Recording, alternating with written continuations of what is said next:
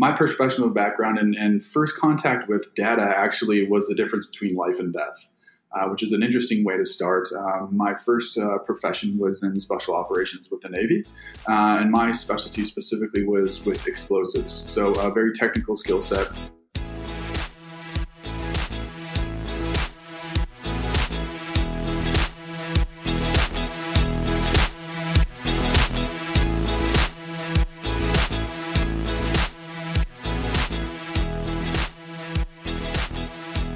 Welcome back to Data Decisions with Chorus. I'm your host, Drew Chambers, VP of Marketing at Chorus. And joined today, very special guest. We've got Dan Casper, the CEO of Wishlist Rewards. I've known Dan for a little while now. He's one of the most interesting and I think fascinating people that you get to meet. So, Dan, thank you so much for being on the show, and excited for this.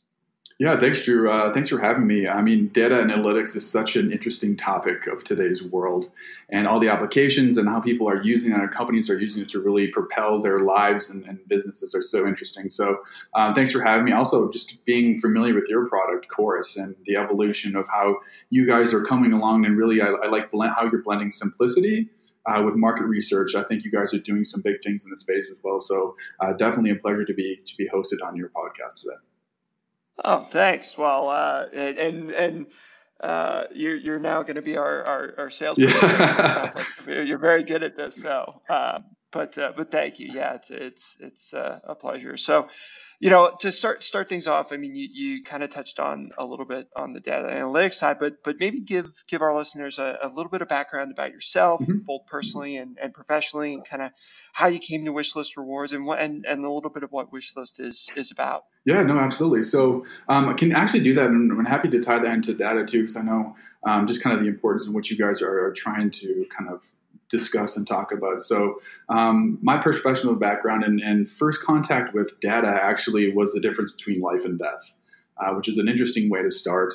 My first profession was in special operations with the Navy, and my specialty specifically was with explosives. So a very technical skill set.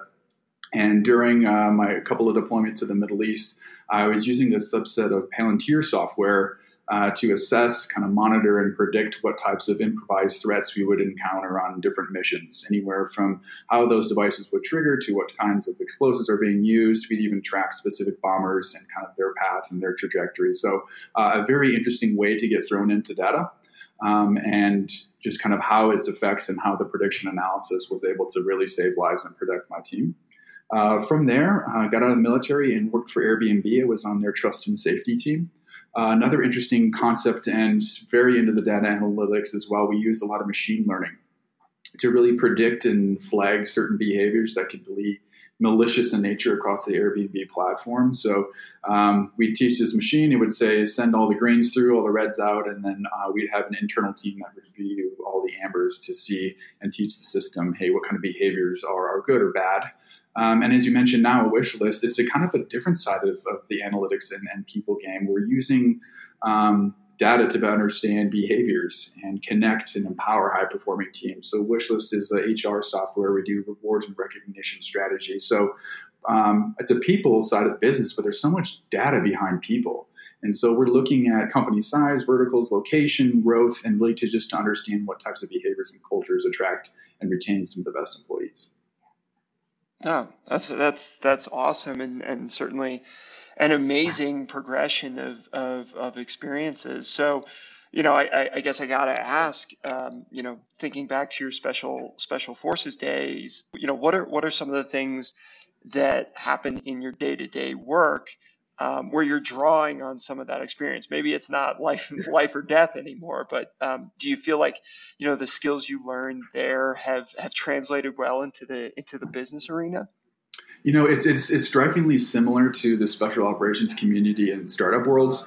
I get asked that question decently, like, hey, how do you go from the military to a kind of this crazy startup world environment technology? But honestly, the environments are pretty similar. You're working with high performing teams. You're doing things that haven't been done before that have very high visibility. You're using some tools that are fresh off kind of the press, and you're working on really making those decisions and getting to market and iterating or trying things, seeing what works and not. So the environments are actually strikingly similar, and you're adapting and changing and have to kind of really build and scale. And that's something that's the environment of the special operations community isn't so much rank and file. You think it traditional military, it's about solving problems and doing so with limited resources, and that can directly translate to the startup life. So while there are differences, very much so, the themes and the concepts and the feelings are actually strikingly similar. That's really interesting. And so give us some context here. So what's the time period from when you joined the military to now, and over the course of that period of time, what have you noticed has changed in terms of whether it's the technology, whether it's the skill sets that people are employing as they look at data and analyze and utilize the insights? Give us some context there.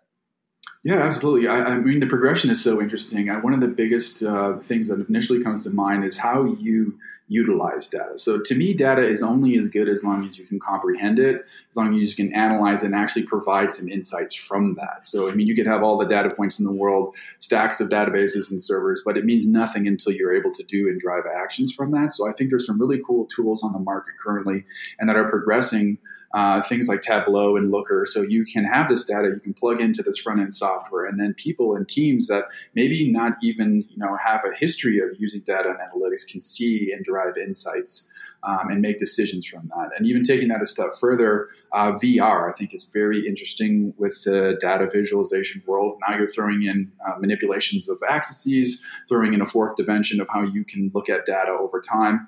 And to me, now we're getting somewhere where you have all this data and the world has so much data, but we're getting to a place where people can comprehend, visualize that, make decisions from that. So that's one thing that comes to mind. The other thing that I think that's really interesting, and then the progression of analytics and data, is just its ability to track human behavior. Data is very logical, it's very scientific. However, humans and our behavior is sometimes it's emotional and illogical. So how can we use kind of systems to be able to predict human behaviors? That's where that machine learning, the AI, comes into place. I think is really interesting to me because it's getting closer. It's saying, okay, there are these illogical elements that really wouldn't make much sense to data, but that's how humans are making decisions. Now we can incorporate to some of that data set. So those are two, I think, big things for me that have stood out as over the last decade of data and analytics. I love that answer. And so taking it maybe another step here, obviously, again, you started from it was life and death if you're not using data correctly. Where are some of the with new technologies and new ideas, obviously there are going to be some pitfalls, there's going to be some missteps. Where do you see teams, individuals, maybe missing the mark or maybe utilizing data in ways that maybe they're not reading it correctly or maybe they're not drawing the right insights from it? What do you think are some of the potential potholes that somebody should try to avoid? Yeah, to me, I think, businesses in general, the newer businesses and even enterprise across the spectrum really have all this data. They're collecting it. I think the biggest pitfall is just not using it to really make decisions. It takes an extra step and it takes a different mindset to say, hey, we should raise our prices 50 cents. Okay, but why 50 cents? Let's go back and look at some behaviors. Let's look at, some of the human behaviors associated with that. So I think data is everywhere, but still people aren't using it to the degree that they should to make some of these decisions. So I would say, honestly, that's what I've seen to be the biggest pitfall is, hey, we have 5 years, 2 years, we have some data. Why not use that to help make decisions versus just still going off of some intuitions and feelings? Yeah, I think that's a great answer. One of the things that we talk a lot about on here is kind of where we're at today and then progressions for the future and where things are going, where do you see the next 5-10 years of what we'll call data science and data analytics? Where do you see things progressing to going forward? Yeah, I mean, the concept of machine learning, predictive like human behaviors, I think is so interesting. I really am into AI and automation in general. So that's where I'm seeing is, using this technology, more automation across your life. We're seeing that a little bit. You come into chatbots when you're in support. We're looking at driverless vehicles, which I think are going to do things, like decentralized cities. I mean, there's so many different implications and effects that data and kind of how that feels machine learning, be able to teach machines certain behaviors, again, kind of bringing in that human element to artificial intelligence, I think is super interesting. So that's, where I'm seeing it start to go is, hey, how, we have this data and now we're being able to visualize it, which is great, but then how can we teach machines human behavior? So that's what I'm kind of thinking is the next going to be the big step for data analytics. And what do you say to, potentially individuals that might be a little bit unnerved by that, or a little bit nervous about the implications of machine learning and AI? What are some of your thoughts there? Yeah, I mean it's a huge debate, right? I mean there's moral implications. There's so many different implications that, hey, we're teaching a machine, we're giving it human behavior. Like I think with technology comes a big responsibility. So being able to, still have those morals and subset, but at the end of the day, technology, it's going to happen, whether we embrace it or not. It's something that I think, we need to remember who we are as humans, and embrace that and bring our morality into the future. But it's something I think it's going to happen. So how can we embrace it and just kind of work with it instead of fight it? Yeah, I think that's a great answer. Before I get into the last question, just give you a little bit of a free forum here to plug Wishlist. Share a little bit about why companies might work with Wishlist, and certainly what big things you guys have on the horizon. So I'll let you kind of take a moment to share. Yeah, absolutely. So we talking about people and people analytics and all that stuff, but Wishlist is a people software. Even though we just talked about, hey, getting to machine learning, getting into all this kind of crazy futuristic ideas, people still fuel that. And we are people, and people are their businesses, the reason businesses succeed. So our mantra and our mission really stems from Maslow's hierarchy of needs. You remember that when you learn that in 5th grade, you have that bottom tier is, hey, am I breathing? Then you move up the next tier, do I feel safe? Well, that 3rd tier is where our software injects itself. And that's love and belonging. So people have a desire to have an impact, to feel like they belong, to feel like they're a part of the tribe. So that's where our software comes into play. We actually do a decent amount of building psychology into the platform to release that dopamine. If I were to give you this cup of coffee that's sitting in front of me now, I would feel something when I give that to you. You would feel something when you receive that. So we're trying to inject those feelings and behaviors into a digital world where teams are working remotely. They have different offices internationally. How can we build a rewards and recognition strategy that leverages those feelings, that makes you and helps you feel empowered, and then you're doing a great job and you're feeling recognized. And then instead of doing plaques and trophies on the reward side of the house, what we do is experiences. We're about telling stories. So we facilitate about 3,500 different local experiences, live events, hotels. So it's about getting out there and telling a story on behalf of your employer. So excited about people, and still, as we go to the future, how can we use technologies to still feel and help people feel like they belong?